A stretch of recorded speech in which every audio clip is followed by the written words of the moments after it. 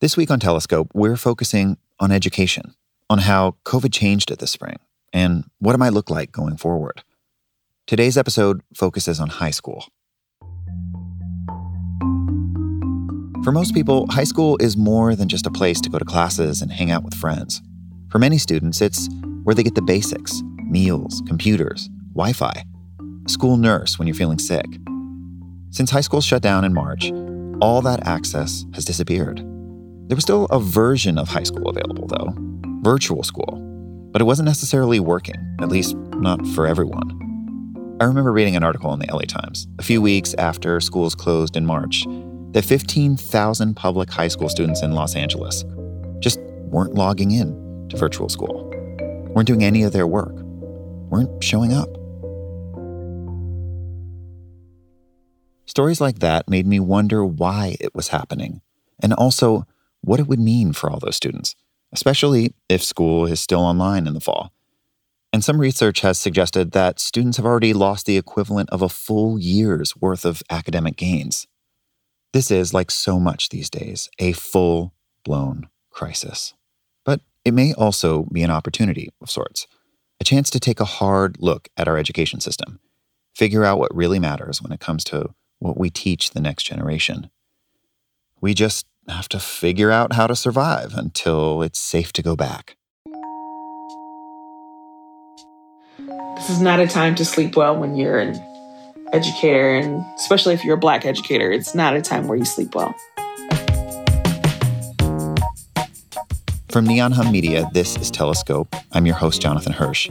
Monday, Wednesday, and Friday for the foreseeable future, we're going to bring you stories of people who are far away, up close, and how each of us are learning to live through this moment.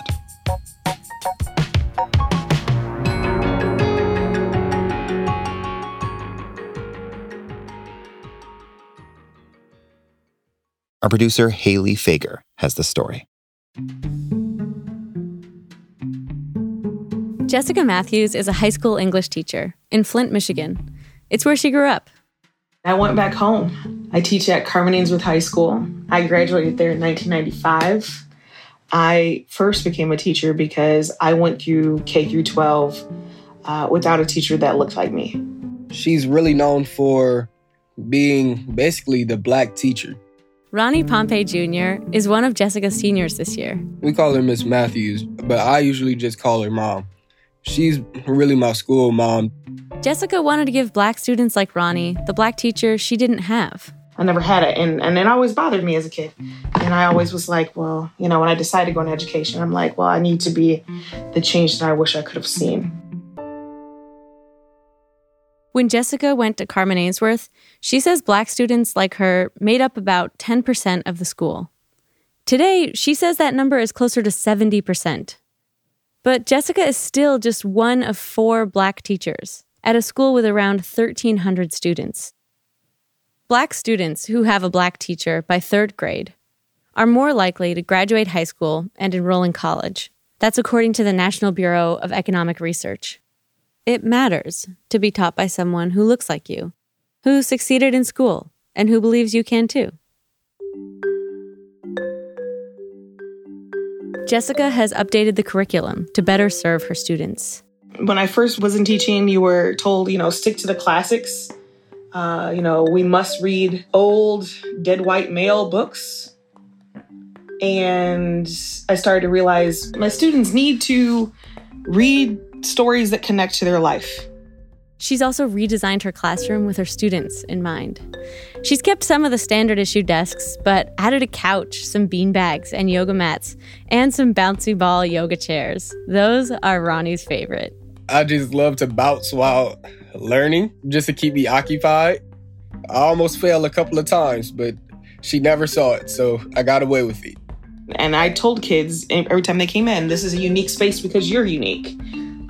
Flexible seating was an awesome thing to add in because there's an assumption that all kids, when they go home, have a home that has couches and comfortable things to sit in, and to relax in.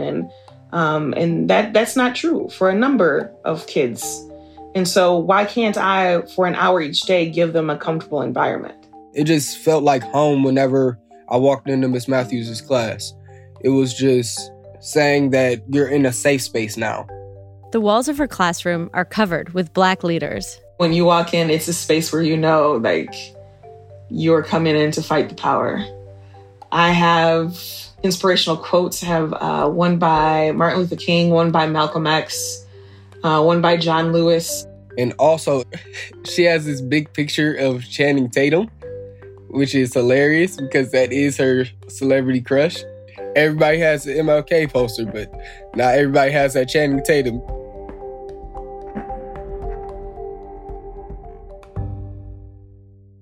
Her classroom is a place where students can be themselves, a small space designed for their success, in a world that isn't. There's a lot of things out in this world that are so dangerous and want to destroy them. And it's really out of my hands once they walk out that door. And that's really scary. I like going to school just because it's the time that I got to be with my friends and also to learn. So it was a win-win situation. I could have fun with my friends and my teachers. Ronnie's pretty popular at school. There's always a lot of laughing around him. But he's not a class clown. He just genuinely doesn't like to see his friends feeling down.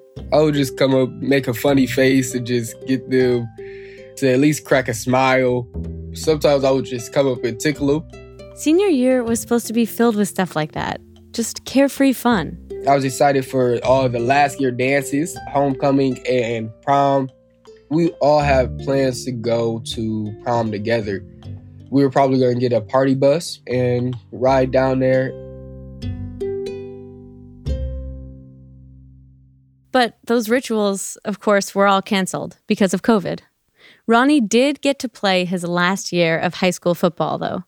He's been playing since he was a kid, idolizing his older cousins. I saw them grow up and play football, so I wanted to be a part of it, and that's where my love started to grow for it. That's why it's just, football is so close to my heart. Ronnie's a talented athlete. He was getting recruited by colleges and ended the season with 11 offers. He wanted to visit all of the campuses before making his decision. I just wanted to go up there and get a feel for the college and the academic standpoint. But then, as COVID started spreading across the country, schools were closing. Jessica says that March 12th, the day before everything shut down, was one of her worst as a teacher. It was a different kind of panic in the space, especially with no answers. And so, you're having these conversations. I remember very clearly with my third hour, my seniors were just like, well, what if we're gone for weeks? Well, I don't know. Pretty quickly, Jessica realized she wouldn't be able to return to her classroom for the rest of the year. So she had to figure out how to move online and how to help her students cope. And I think that the last couple months have been teachers just constantly saying to themselves, what do I do? Because we don't know. Even when you get direction, it's like, okay, you guys need to give them assignments. Okay, what do I do? I can't give them something they've done before, but I can't give them something brand new because I'm not there to guide them. One issue Jessica saw right away: not enough computers at home. They had an opportunity for kids to get a Chromebook, but you can only have one per household. So if you have 3 kids in the household, how does that work? On top of that, a lot of her students work in grocery stores, restaurants, all the businesses that were in emergency mode, trying to keep shelves stocked and kitchens running, even in a pandemic. So if my student is being called in to work, or they have to work because they help pay bills for their home, who am I to be like, but what about my assignment? Of course, Jessica was worried about her kids falling behind. But the threat of COVID seemed so much bigger than that. In early May, Michigan had the highest fatality rate of any U.S. state. And African Americans were facing the worst of it.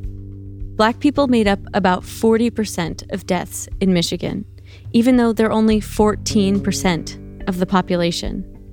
Jessica had no idea how to teach through that. What was the point of giving homework?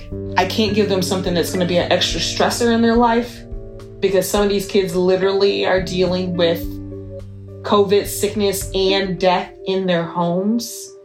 What do I do? I don't know how many times I said to myself, what do I do? I don't sleep well. I'm not gonna lie. I don't sleep well. This is not a time to sleep well when you're an educator, and especially if you're a Black educator. It's not a time where you sleep well. She's up all night worrying about her students. Students like Ronnie.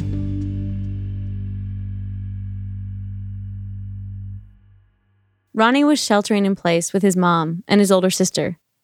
He was still trying to figure out how school would even work. And then his boss at Taco Bell moved him to the overnight shift.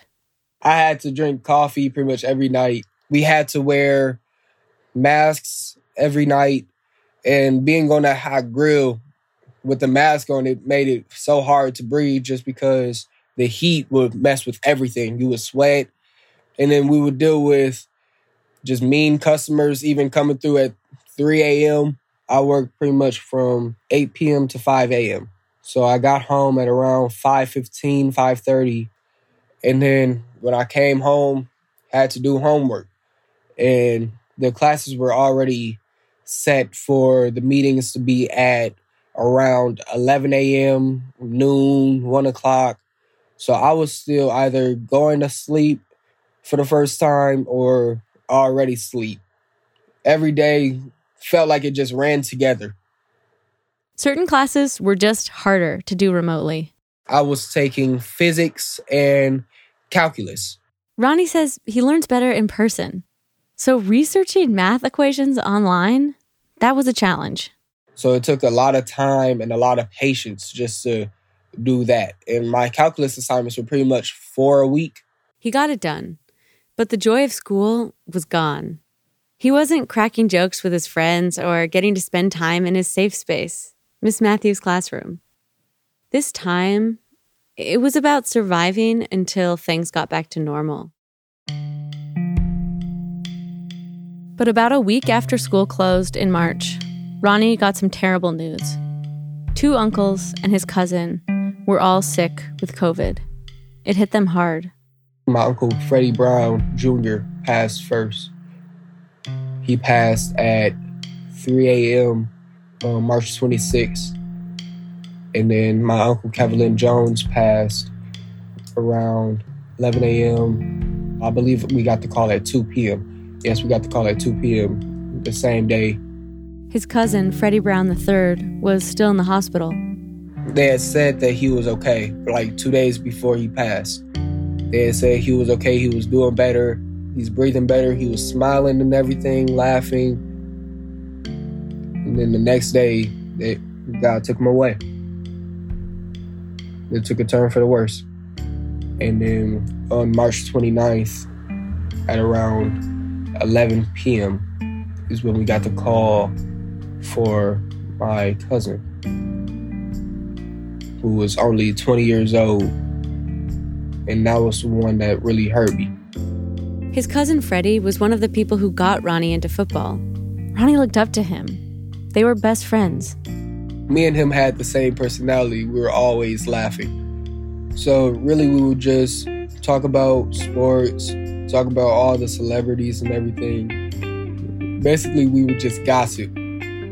And he had plans to go to MSU this year and walk on a football scholarship. How was it that he would play college football and his cousin never would? It was hard for Ronnie to keep going to work after that. So I would break down and go to the bathroom and try to fix myself up. But it was difficult. And then what made it very difficult was when my coworkers would talk about COVID-19. Some of them were saying, oh, I think this is fake news and stuff like that. I just couldn't say anything just because I knew if I spoke up about it, I would just start crying and then there would be nothing that I could do. Through all of this, Ronnie was still turning in assignments for school. And I don't know how he did it. I mean, if anyone had an excuse to write me and be like, you know what, I'm just going to take my grade where it was and leave it there and walk away, it could have been Ronnie. Jessica remembers opening her computer and checking to see who had submitted on time. and looking at the first deadline, and I look and there's Ronnie's assignment. I'm like, how in the world is this child still doing his work with all this going on? I looked at him and he had a very solid plan of what he wanted to do. The assignment was for a class Jessica created a few years ago called Activism and Inquiry. She teaches students how to research and then encourages them to advocate for a cause they care about. So the point is to arm yourself with facts. You're not here to argue with people because some people are just not going to change their minds. But I'm like, but you are absolutely there to inform them. So when they come at you, you should be able to have things to push back some. To help make the lesson real, Jessica started Activism Day. I should say here, this is the kind of thing Jessica does. Creates new events out of whole cloth to make space for her students to learn and be celebrated, changing the curriculum because it needs changing. And while she's doing this, as Ronnie put it, she still manages to be a school mom for so many of her students. And people have noticed. Jessica has been recognized nationally and by the state of Michigan for her work. This is all to say, Jessica going above and beyond, creating this event, it is unusual, just not for her. Okay, back to Activism Day. It's this annual all-school assembly where kids get to stand up in the community and officially call themselves an activist because they're speaking, they've done the research, they're not necessarily persuading people, they're educating people. Before Activism Day was a thing, students used to struggle to finish their final research assignments. So when I noticed the struggle of getting giant research papers done versus maybe one kid not having their work for Activism Day out of, 75, 80, that's amazing. The engagement of giving kids choice and the engagement of saying, I will teach you how to be the right kind of researcher, it was a game changer. The in-person event was canceled this year because of COVID, but students could still turn in a final project. Ronnie decided to make a podcast. And I did it on Black male depression and the way that Black males are raised and how whenever we're depressed, there's no way for us to actually show it. He knew this all too well. Ronnie was depressed last year and for a while resisted going to therapy. I was scared of therapy just because I've always heard the stereotype that therapists are middle-aged white women, and that can't really relate to the Black community all that well. He tried it out anyway. But when I walked in, it was an older Black man that actually grew up in Flint and has been through some of the problems. So it was really comforting just to see that, and it's really comforting every time I go up there and talk to him, just because he can relate to everything I'm going through. He could see the point now. It had really helped him, so he wanted to spread the word. I wanted to be one of the ones to actually let people know, and even let the younger generations know, that it's okay to talk about your depression. Here's Ronnie on his podcast. Why is it that therapy is frowned on in the Black community, and that you're brought up as Black people don't need therapy, and when you go to get your hair done, that's your therapy, talking to the people in the salon and the barbershop?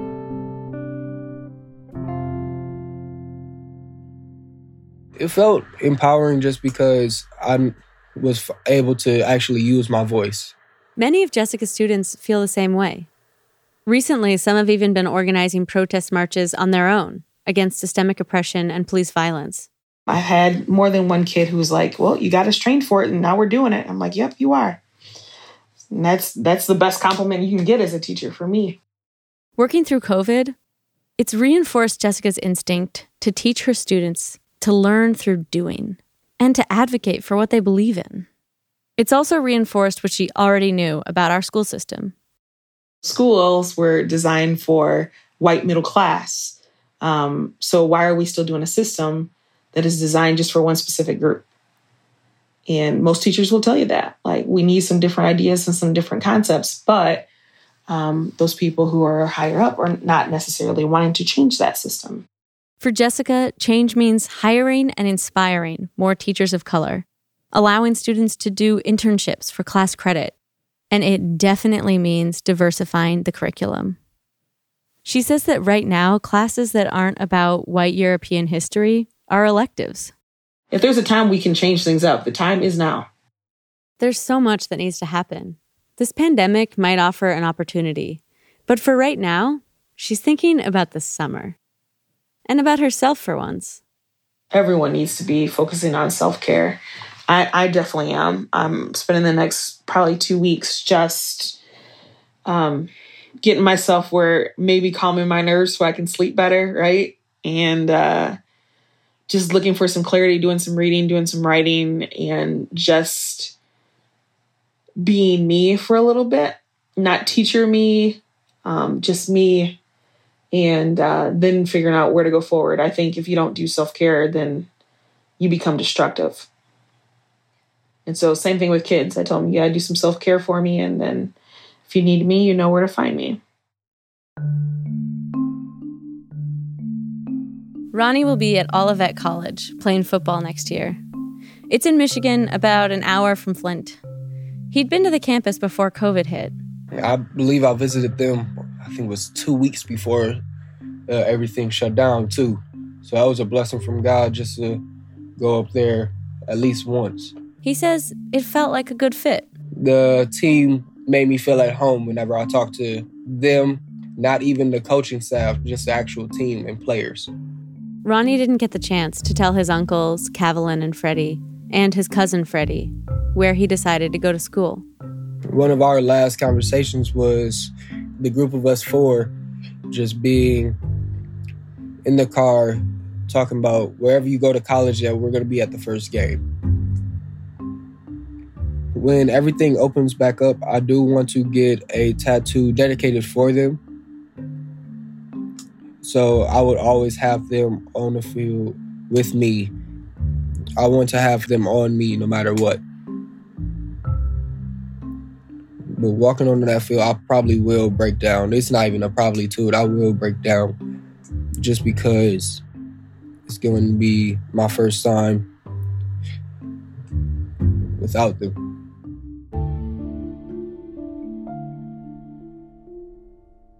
Thanks to Ronnie and Jessica for sharing their stories. Every week we receive emails, messages on Twitter, voicemails from you, our listeners, telling us what your lives are like and what you're going through. Dr. Winnie Teuteberg is a palliative care physician at Stanford School of Medicine. Her job is to improve quality of life for patients living with serious or life-threatening illnesses. Once COVID hit, everyone in the hospital had to start wearing masks. She found it became harder to connect with patients while wearing one. All my camaraderie with my colleagues and my connection with my patients wasn't there anymore because of the masking and the lack of family and all the social distancing. So she tried something new. She pinned a picture of her face to her coat. It's part of an initiative called the PPE Portrait Project. And she saw the difference it made. There was one patient I actually remember quite clearly because she'd had surgery. She had cancer of her voice box and it had her voice box removed so she couldn't speak. So she communicated by writing on a pad of paper. And I walked in and her face lit up and she pointed to my picture and she got out her notepad. She wrote, "I love being able to see your face." And just this huge warm smile on her face. Thanks, Dr. Teuteberg, for sharing your story. Telescope is made possible by the world-class team of producers, editors, and engineers that make up Neon Hum Media. John Asante is the managing producer of Telescope. This episode was reported and produced by Haley Fager. It was edited by Vikram Patel and Catherine St. Louis. Our engineer is Mark Bush. Thanks to Matt McGinley for our theme music and to Blue Dot Sessions for additional tracks you hear in this episode. Follow us on Twitter and Instagram at Neon Hum Media. You can also join our Facebook group by searching for Telescope. If you like this show, don't forget to rate and review us on Apple Podcasts. We want to stay connected with you during this unprecedented time in our history, so don't be shy. Share your stories with us. Our DMs are always open. If you have a story about how you're battling the 2 viruses right now, racism and coronavirus, we'd love to hear from you. Email us at pitches@neonhum.com. I'm Jonathan Hirsch. Thank you, and we'll see you on Friday.